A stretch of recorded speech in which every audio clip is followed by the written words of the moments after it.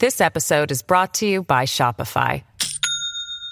Do you have a point of sale system you can trust, or is it a real POS? You need Shopify for retail. From accepting payments to managing inventory, Shopify POS has everything you need to sell in person. Go to shopify.com/system, all lowercase, to take your retail business to the next level today. That's shopify.com/system.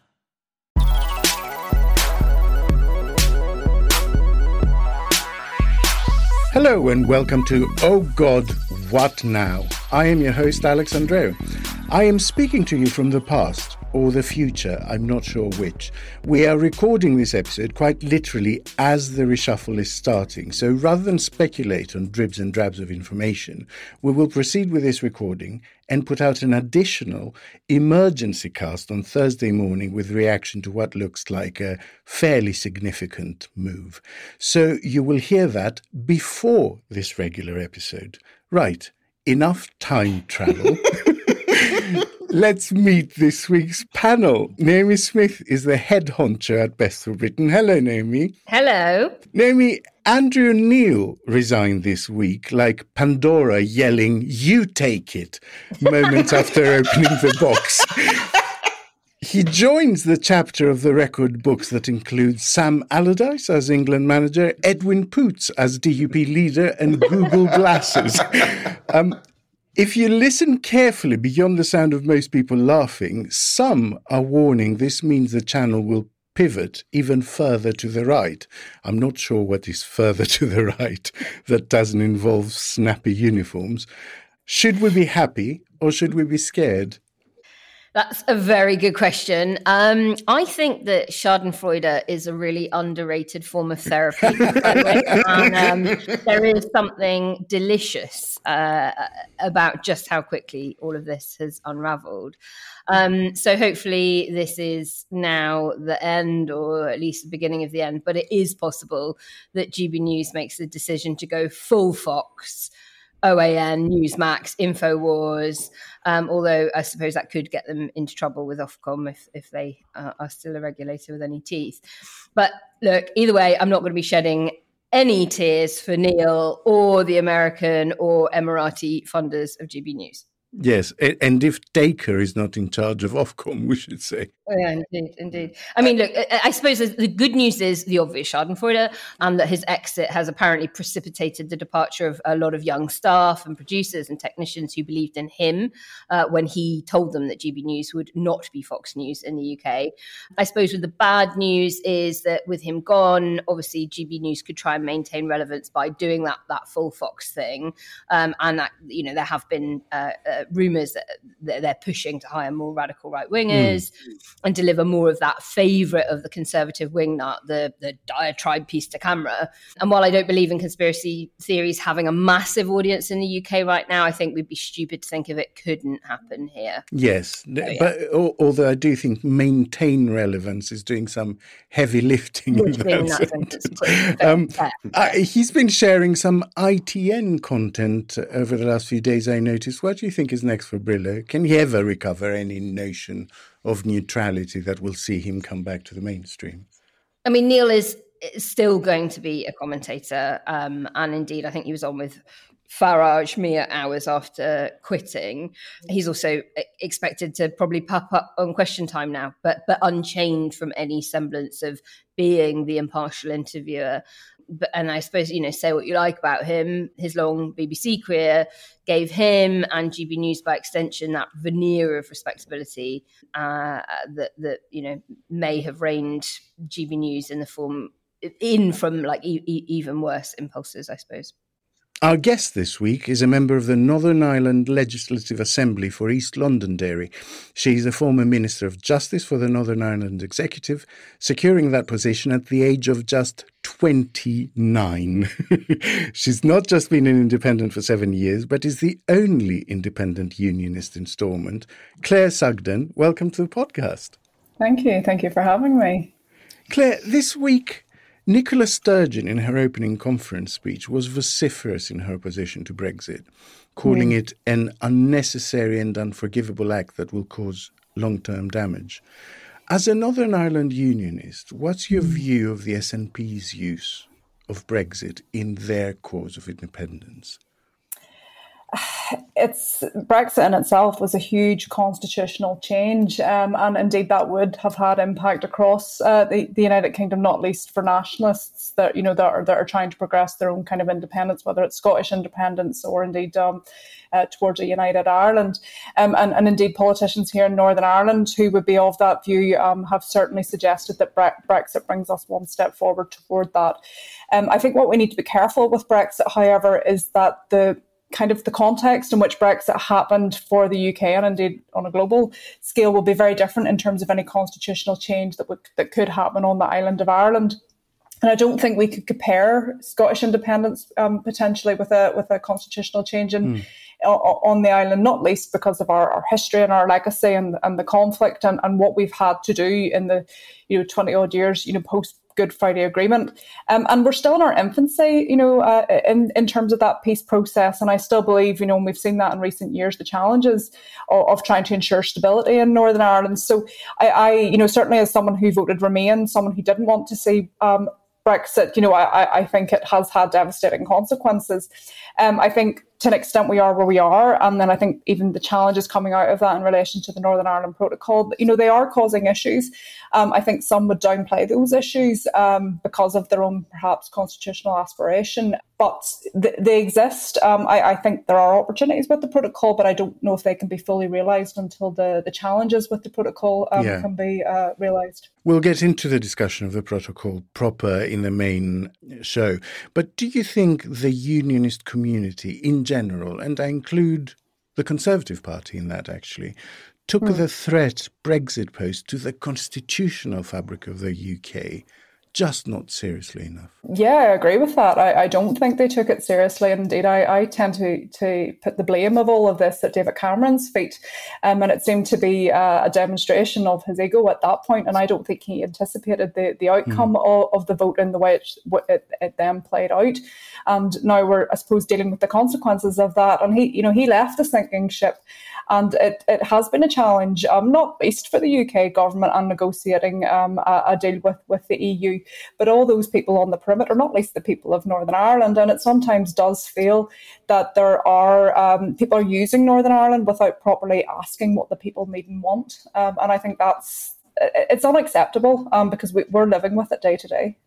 Ian Dunt is a columnist at The Eye and author of How to Be a Liberal, now available in supple, pliable, soft, stashable, gorgeously portable paperback. Hello, Ian. Having you say that in that accent, I think it's done more wonders for my commercial prospects than anything I've said over the last fucking 2 months. You can clip it for your ringtone. Ian, the book is exactly a year old today, but in an indication of how exponential our current political learning curve is, there's an exclusive version of the paperback edition available at Waterstones that includes a bonus essay. What do you discuss in it? Yeah, well, I mean, COVID, basically, and what the fuck happened to Tory MPs during the COVID period? Because suddenly you got this burst where these guys who've been, silencing protests, implementing Brexit, following this nationalist sort of extremely reactionary agenda, suddenly just started speaking the language of liberalism, of, the freedom of the individual. They didn't call it liberalism. They mostly called it libertarianism. But the principles are the same. So it was really to try and understand, sort of almost on a psychological level, how can the human brain withstand that level of cognitive dissonance? And one of the primary things I looked at was economics. And it goes back to Hayek, really. And specifically, Friedrich Hayek's relationship with Margaret Thatcher. They were very, very close. She was kind of a disciple of his. And something happened to Hayek. I'm kind of...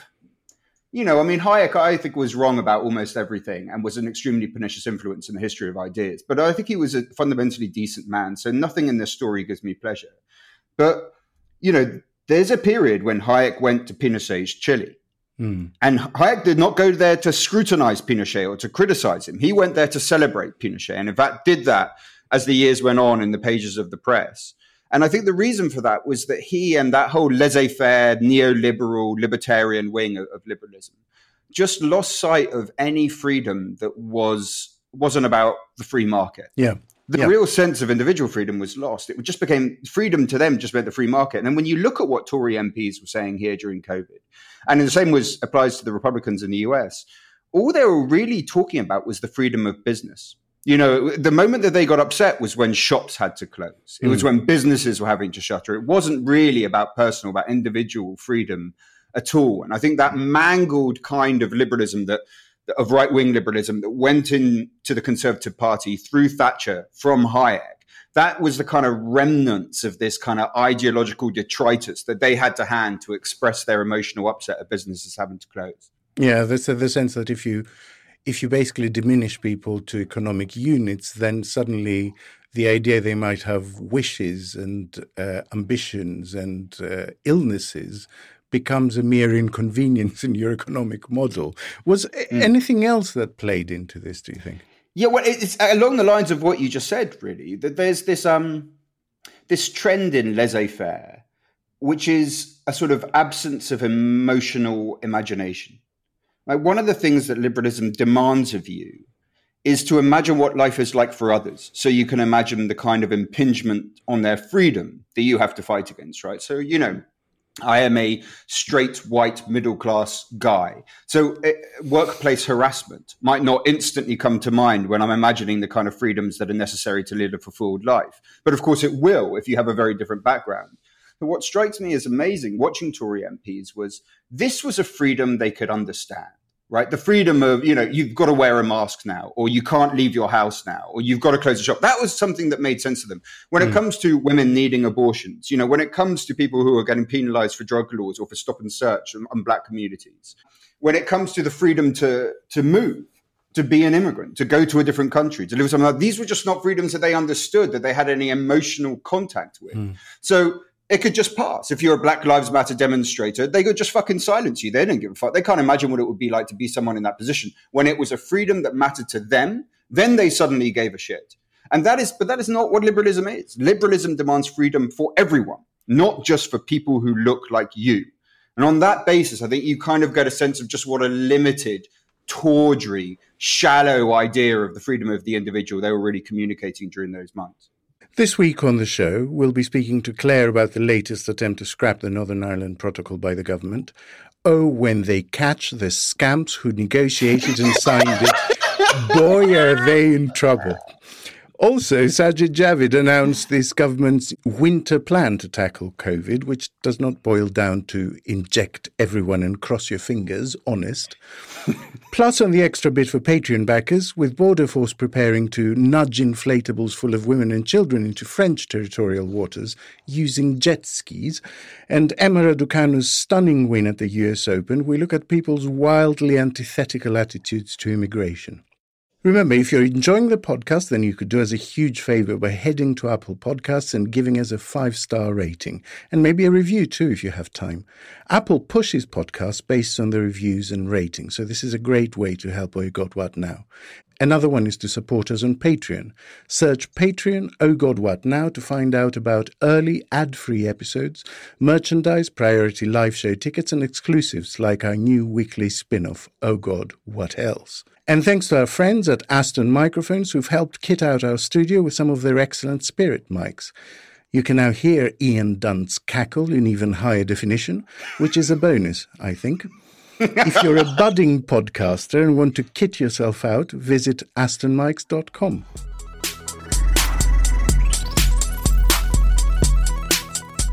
First, the government has announced this week a further delay on checks to EU imports until July 2022, which means a full year and a half of barriers for UK exports while the door is held open for imports.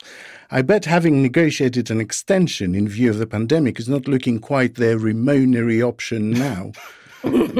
Meanwhile, in more Brexit can-kicking news, the grace period for checks on some goods entering Northern Ireland has been extended indefinitely due to a negotiating stalemate with the EU. The move affects the trade in goods like cold meats in what has been dubbed the Sausage Wars, which is also an excellent club night at the Vauxhall Tavern.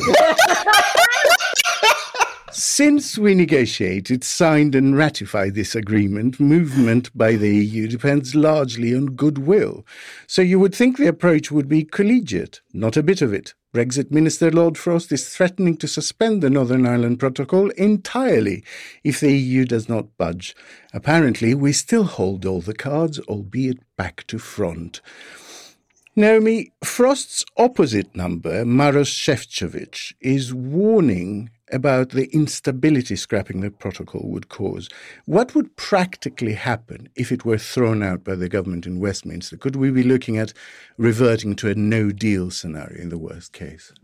Well, thankfully, we are still protected to some extent by the grown-ups. And by that, of course, I mean the EU. And we just have to remember that, they are grown-ups and they are too clever to let themselves be cast as the bad guys who have caused major disruption, particularly in Ireland. So I think on balance, I suspect not.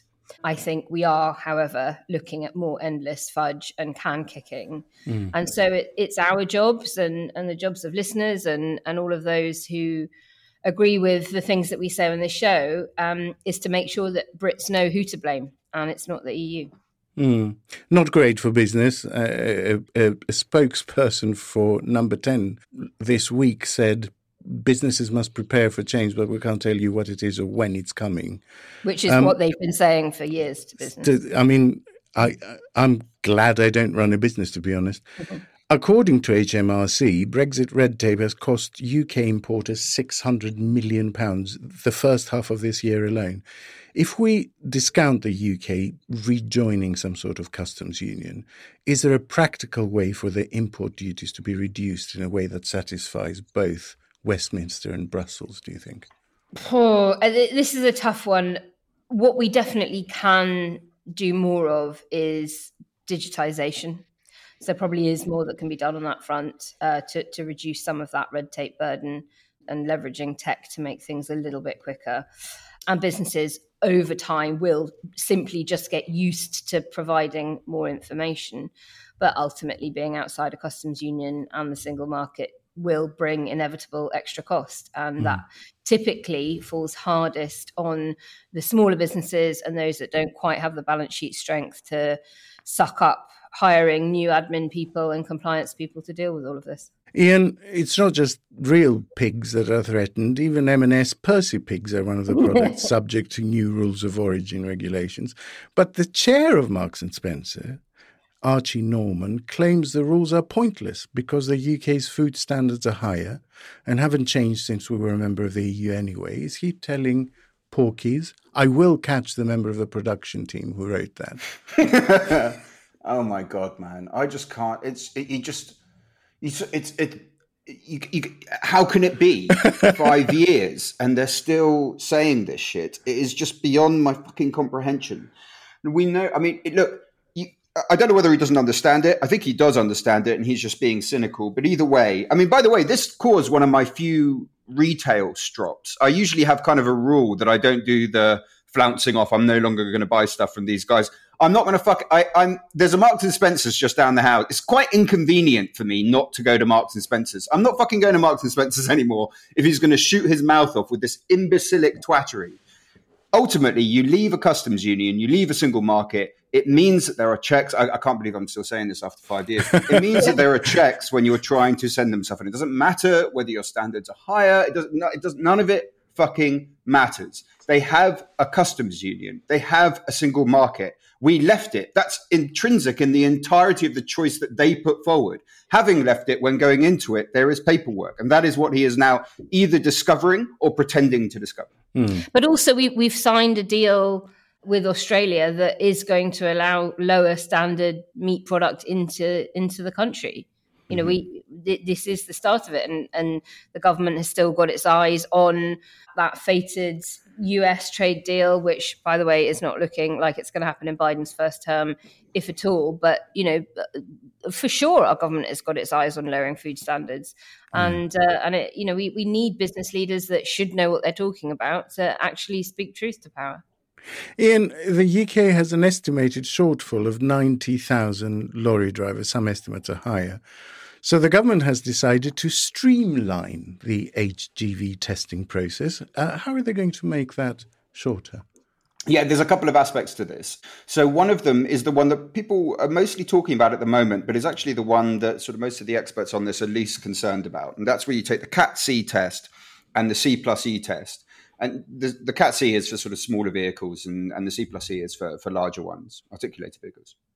And you basically say, look, if you're going straight for the articulated, you don't really need to worry about the earlier test. We'll incorporate it into the latter.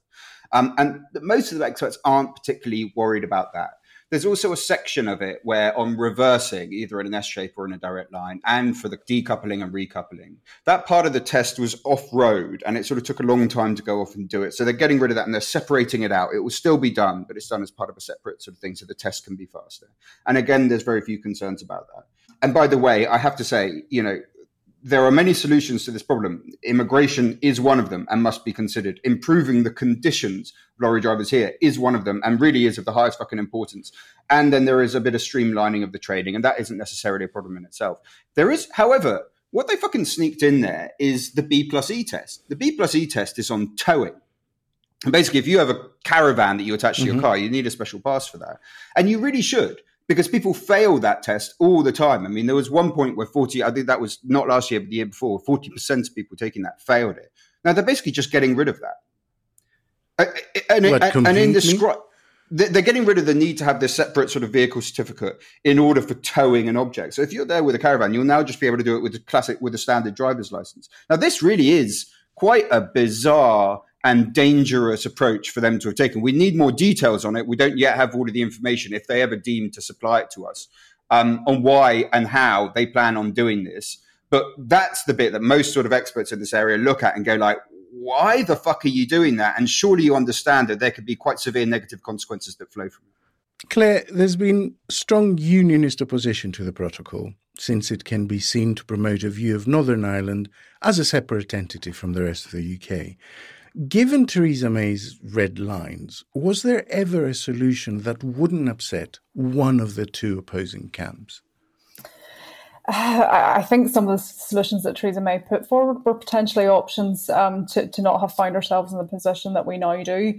And I suppose just to clarify in relation to the opposition that's coming from some unionists, not all of unionism. Unionism is a constitutional ideology. It's not one particular group or other. It's a belief, a constitutional one at that. But it does seem to be giving rise to unionist or loyalist discontent on the streets. And I think that's in the context of a wider kind of conversation around the constitution issue in Northern Ireland.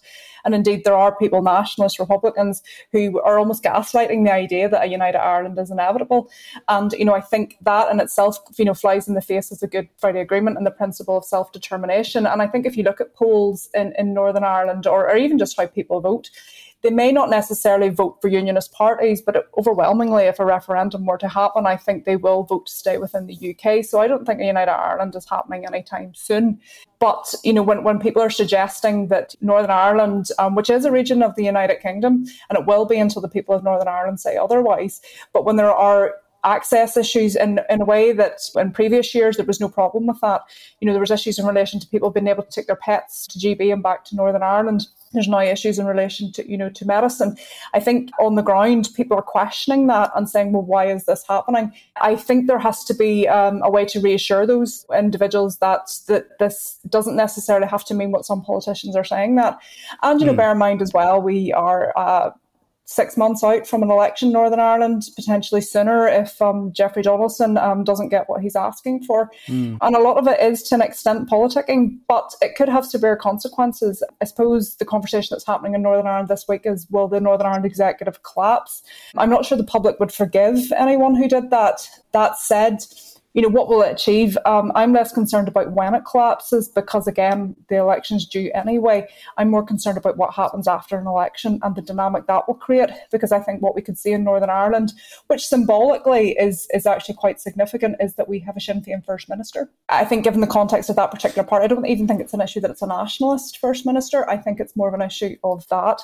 And I'd be interested to see how certain parties, probably the DUP in particular, would respond to that. Would they take, their deputy Deputy First Minister seat alongside that. I think it would be difficult for them, but equally why? Because, it's a joint Sinn office. Féin did it for... Yeah. Exactly, and they're mutually exclusive insofar as if one exists, the other, and if one decides to go, the other one goes as well. It's almost playing into this kind of feeling on the ground.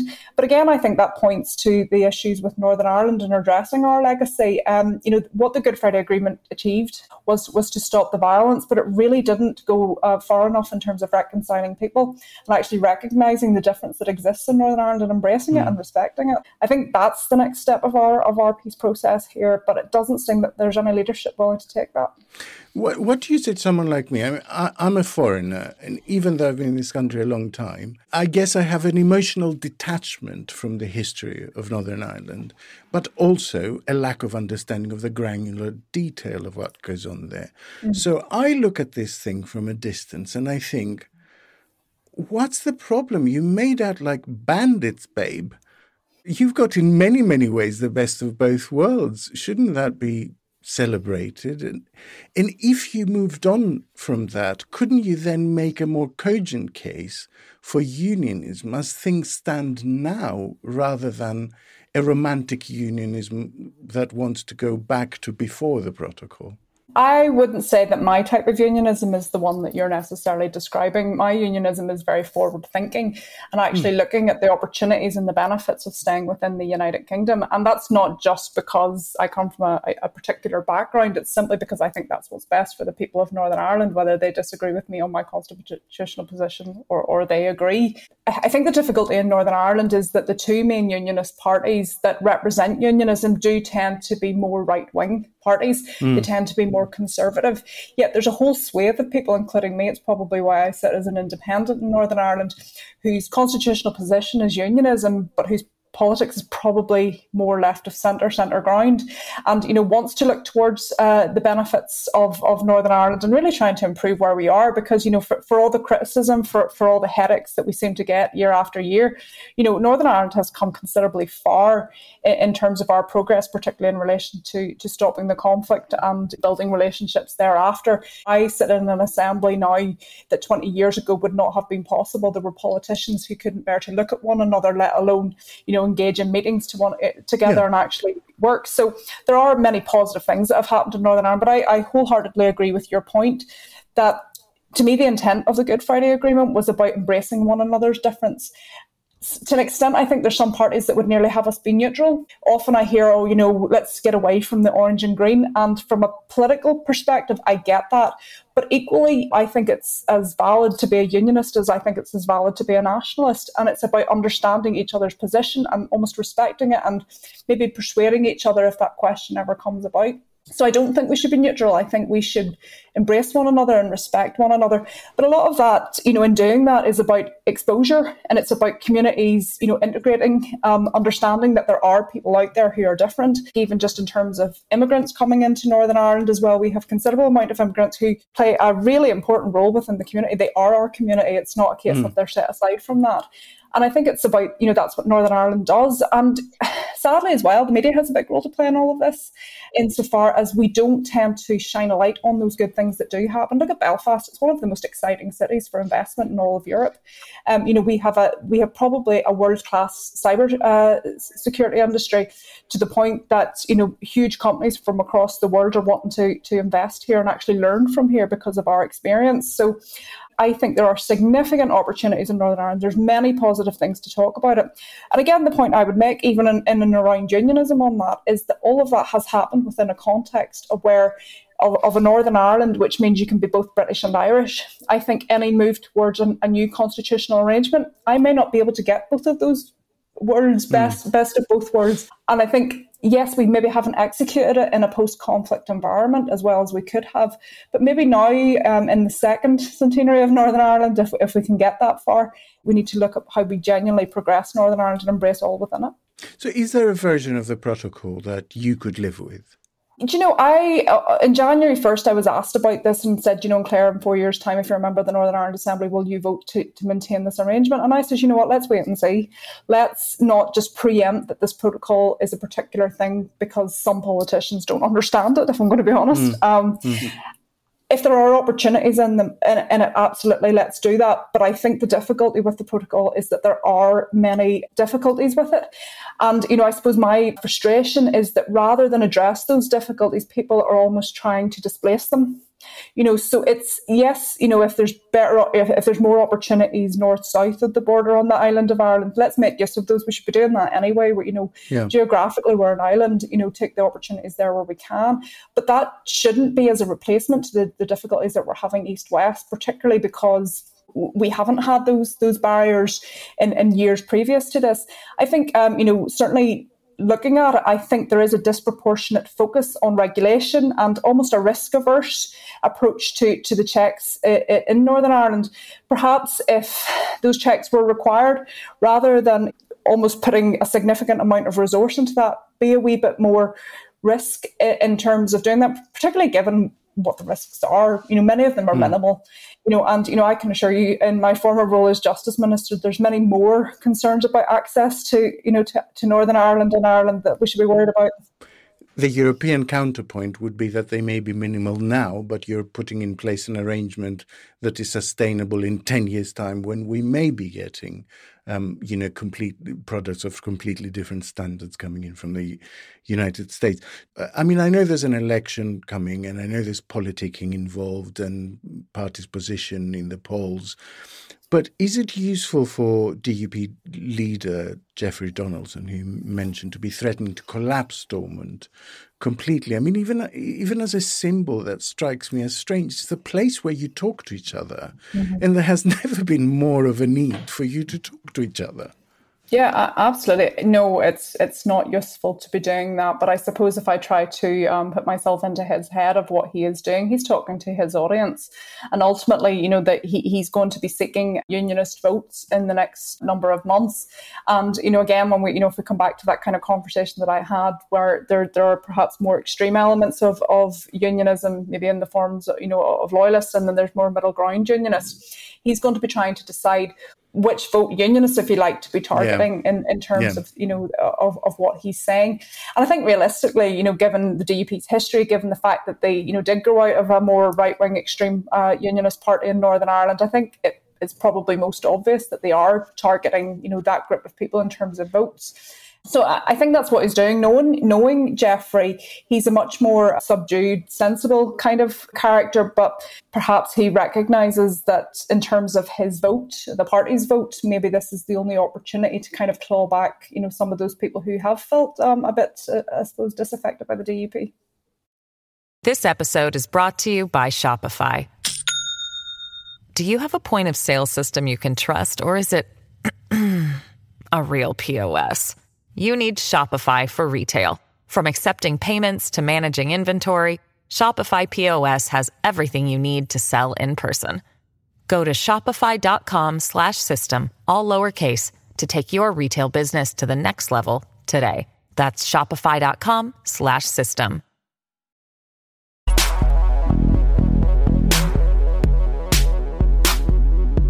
On Tuesday, the government revealed its plans to tackle COVID in England this winter, which appeared to be, remarkable, the same plan it had last winter and the winter before that, to try and ignore it until it cannot, and to do so via a completely confused communication strategy. 2 days after vaccines, Minister Nadhim Zahawi told news outlets vaccine passports were still an option, Health Secretary Sajid Javid told Nick Robinson that they would be ditched. 2 days after that, Sajid Javid told Parliament that they would be introduced if necessary. Deputy Chief Medical Officer Jonathan Van Tam has advised ministers that booster vaccines should be given to over 50s this winter, at least 6 months after a second dose, and a dose of the Pfizer vaccine will be rolled out among 12 to 15-year-olds in coming weeks, but only as a voluntary measure, after the JCVI did not recommend it, but the CMOs did, sort of. Clear as mud.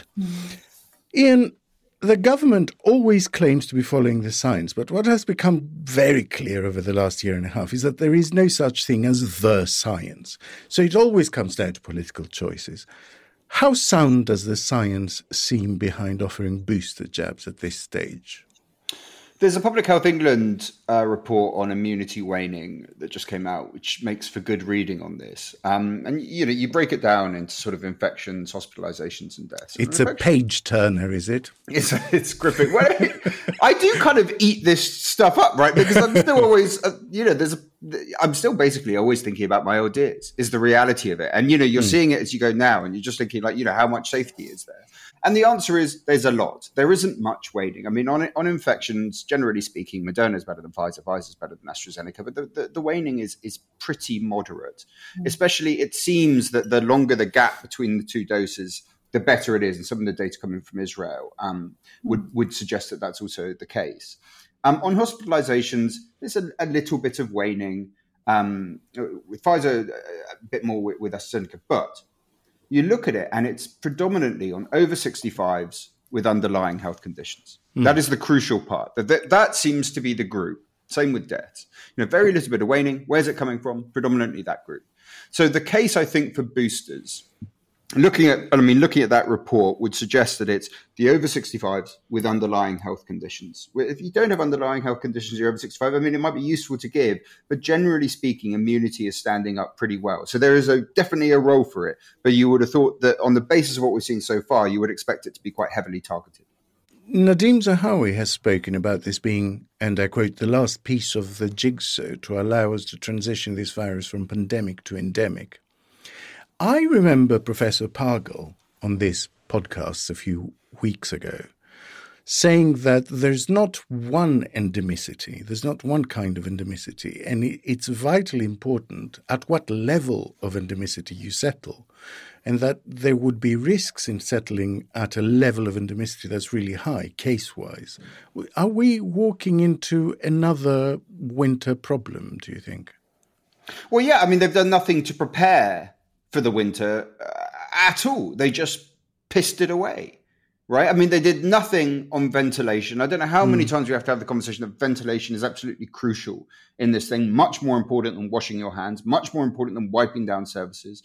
There was a point where you could fund offices, schools especially schools, those areas where it seemed like they have high CO2, which suggests that they have very poor ventilation. There are a variety of ways that you can do that. Some of them very cheap and easy, some of them a bit more expensive. It could be done. They haven't even managed to get the CO2 monitors into schools, let alone do anything about the results that they would find. You see the same with funding people for isolation. You see the same with just the decision of, we'll just get rid of everything, get rid of the mask, get rid of any kind of restriction whatsoever. This could have been an opportunity to prepare ourselves so that through the winter, you can guarantee that you don't have to go to plan B, you don't have to go to plan C. You have that backup. You get levels to a lower point before you go into the difficult season. And that wasn't taken. Now, look, it might be all right.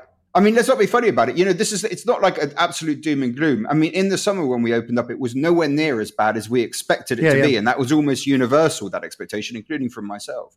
The thing is, it's a question of risk. What do you do with the risk? We know the risk is there. Do you plan for it? Or do you just fucking strip off all your clothes, run out naked into the street and go, take me if you can? Just fucking, do absolutely nothing to protect yourselves against these eventualities. And they, over and over again, have taken that latter course. Naomi, with vaccines being offered to school-aged children, might we see the anti-vax rhetoric ramping up again in the next few weeks? Is there a danger from a civil unrest point of view? Probably not beyond the levels of civil unrest we've seen from the current crop of anti-vax brigade, although Nicki Minaj doing her best to fire people up over her cousins, friends. I was so disappointed. Yeah. Any time it comes to epidemiology advice, hers is the first feed I go to. Yeah, you say pandemic, I say Nicki Minaj. But yes, you're probably right. Anti-vax rhetoric will probably escalate. There will be, concerned parents, etc. And so listeners just need to be armed with the key messages to send skeptics, to send their own MPs, engage with people in their social media feeds that are coming out with nonsense. And it's something that we've not sort of touched on yet on this episode. And it's what we really need to do to protect ourselves is to vaccinate the world. in June of this year, the Prime Minister called for leaders of the G7 nations to make a commitment to vaccinate the entire world by the end of 2022. But now they're prioritising booster shots to healthy adults, while less than 2% of people in low-income countries have even had a single dose. And this matters because the Delta variant, which is the one that is running rampant the world over, did not originate in the UK. Yeah. It is a variant that cropped up in a country with low levels of immunization. And when the virus is allowed to rip through other countries, more dangerous strains inevitably end up here. And the Delta variant is more resistant to the vaccine. And a worse variant could just set us back to square one. And the UK is currently sitting on enough doses to fully vaccinate our entire population 3 times over. We've got 442 million doses. Yeah. So we can do both. It's a false choice to say the government has to decide between, vaccinating those at home or sending them abroad. And their current sort of charity approach has meant piecemeal donations, which makes it harder for COVAX and other countries to plan effectively, and a formal kind of one-in, one-out policy where a dose is donated for every one we import and administer here is just a very sensible approach. And also to say that when there's constricted supply, giving money to COVAX is not the same as giving doses. Lockdowns haven't been mentioned, as well as vaccine passports. Plan B would include mandating face coverings again in public. Is just having a plan B going to be enough if there is a significant winter crisis in the NHS? And why not keep a measure as easy as face coverings in public? Just keep it in place as they're doing in Scotland, for instance. Indeed. Planning to fail, failing to plan and all of that. And, even if they've got the plan, they'll end up going for it so late as to render it, ineffective and stable door horse bolted kind of stuff. And, and that's why I just sort of like keep coming back to what they need to be doing now. And that is matching the vaccine doses to COVAX on that one in, one out thing, the rapid extension of UK's domestic production capability. I mean, we are not where we should be in terms of being able to produce doses here. We need to be supporting the WTO TRIPS waiver proposal to enable vaccine production to happen in lower middle income countries too. It shouldn't just be reliant on the wealthier countries to be producing and donating. And then obviously, prioritising vaccine donation over booster jabs in the UK, limiting booster jabs to the vulnerable and the immunosuppressed in the UK. But you're right, Alex, there are so many ridiculous knee-jerk pandering to the libertarian flank and rump of their party that they're doing that just serves to make us all less safe. Claire, Scotland, as I just said, is currently going it alone when it comes to vaccine passports and, to an extent, face coverings. But there are calls for mass checking to be replaced by spot checks at major events, for example. How does the approach in Northern Ireland differ? Because we hear very, very little about it. Yeah, Northern Ireland has taken more of a tentative approach in terms of coming out of the restrictions. So in most cases, you still have to wear your face mask when going into public areas. There still is that culture of social distancing and risk assessments within various events and buildings. I was with some of my colleagues last night, and this discussion came up, particularly in relation to vaccine passports. And indeed, the Republic of Ireland currently have vaccine passports in place. So that does change the dynamic a little bit for Northern Ireland, particularly in comparison to the rest of the United Kingdom. So you're on the slightly more cautious side, is what I'm hearing as a summary, right? Generally, in terms of our restrictions, will we move towards a vaccine passport? They're sort of suggesting that we're past the point of when it'll be useful. So they may not do that. And indeed, the two big parties are saying that. But, it's not off the table, as it seems to be the case anywhere. But then I suppose that's just to pander to every kind of view on this. So. Your executive has introduced a £100 high street voucher to all over 18s in the country.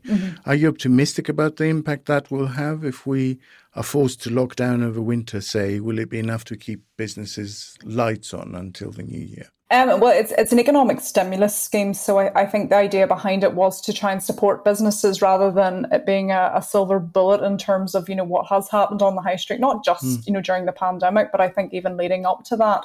I think there are a few flaws with the scheme. They haven't extended it to 16, 17-year-olds, the group that we really would like to encourage back to the high street, because I expect, given their age, they tend to shop online maybe more than most. Again, it's investment back into, to small businesses in Northern Ireland, which I think is key. Small businesses make up quite a significant percentage of our local economy here. But again, I think it has to happen in the round, and we need to look at other ways of how we can support businesses. It's nearly happening a bit late as well. It's happening too close to the mouth of Christmas. The intent of the scheme are indeed, to try and stimulate the economy. It shouldn't displace Christmas spend, because otherwise it's more of an income benefit rather than a stimulus. But yeah.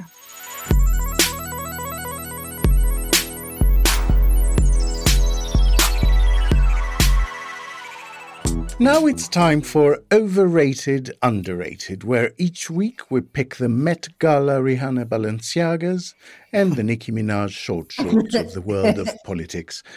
This week, Claire Sugden gets a go.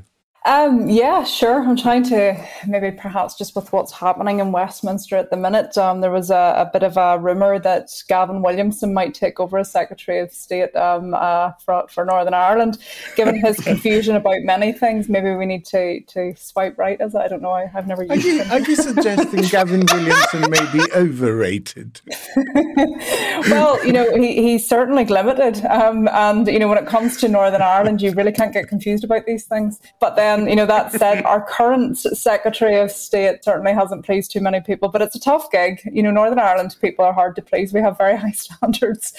And, it's difficult for any member of Parliament from England to be Secretary of State of Northern Ireland, because they don't have votes here. So they're not trying to please anyone. They're just, I suppose, doing a job. And sometimes, that doesn't go down too well in Northern Ireland. So they can be either too close or too far, isn't it? Is there any historic Secretary of State for Northern Ireland who you think is a bit underrated? I thought James Brokenshire was underrated. I quite liked him. I thought he was very attentive to politicians here. I suppose his illness maybe prevented him from doing the good work that he could do. So yeah.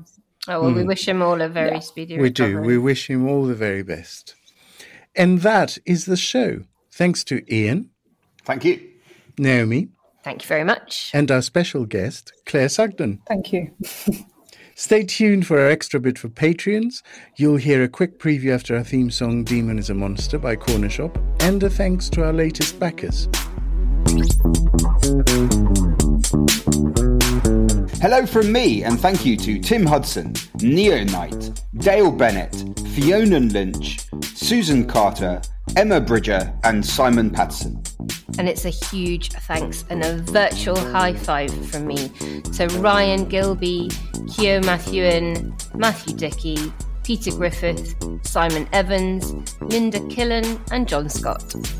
And a boatload of gratitude from me to Philip Novak, Oscar McCarthy, Deborah Benedy, Paul Dawson, Listen Sweaty, Michael Coates, and Pablo. See you next time. Oh God, what now? Was presented by Alex Andreou with Ian Dunt and Naomi Smith. The assistant producers were Jacob Archbold and Yelna Sofronievich. And audio production was by me, Alex Rees. Andrew Harrison is on holiday. He's fine. We have not kidnapped him. Please stop emailing us. Art direction by Mark Taylor. Oh God, What Now? Is a Podmasters production.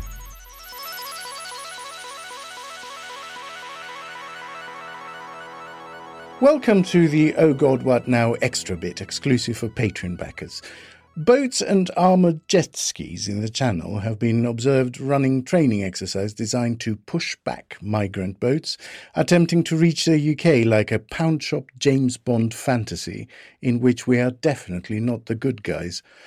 The plans will cost £200 million and are part of Priti Patel's increasingly hardline approach to refugees.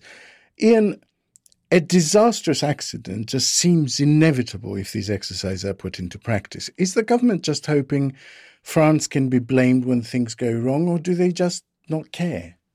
I don't know. I don't think they do care. I think the only thing that they give a shit about is looking tough on these boats. There really is no other moral or intellectual or political assessment going on in their heads. We have, of course, accidents all the time. I mean, hundreds of people die every year trying to make this crossing. Sometimes we don't even know about them. In fact, one of the points that it got bleakest across the EU really was when we just stopped looking for people. That was a conscious policy on behalf of the EU and the Brits, just to stop looking. So we just don't know. We don't actually know how many people die. All we do know is, you can't send a boat back to where it's not being accepted. So ultimately, whichever way she does it, and all of this is just the most god-awful, like morally corroded form of PR imaginable. But, it is not designed to be effective. It is not intended to be effective, and it won't be effective. That's not what the plan is. It's worth looking, by the way, at what the EU does. I mean, I think really the most shameful thing the EU has ever done is the arrangements it came up with Libya for precisely this sort of thing, for pushbacks. But that had to be done in cooperation with Libya, essentially trying to get Libya into a position where it could take those boats, which essentially meant working with Libya to create these prison camps, which are essentially what they are, to drive immigrants back to them. But the core part was you needed Libyan cooperation. And in exactly the same way now, Priti Patel needs French cooperation, and she ain't about to get it. I also need to say, from a slightly defensive Greek position, that, it is very different to be doing this when you've had 1 million refugees go through a country of 10 million people, and very, very different to be doing this, because you've had 500 people coming over the channel. I think that's 100% right, by the way. I'm not advocating moral relativism of any sort. I'm just saying that, a country and a government also has an emotional state. That's right.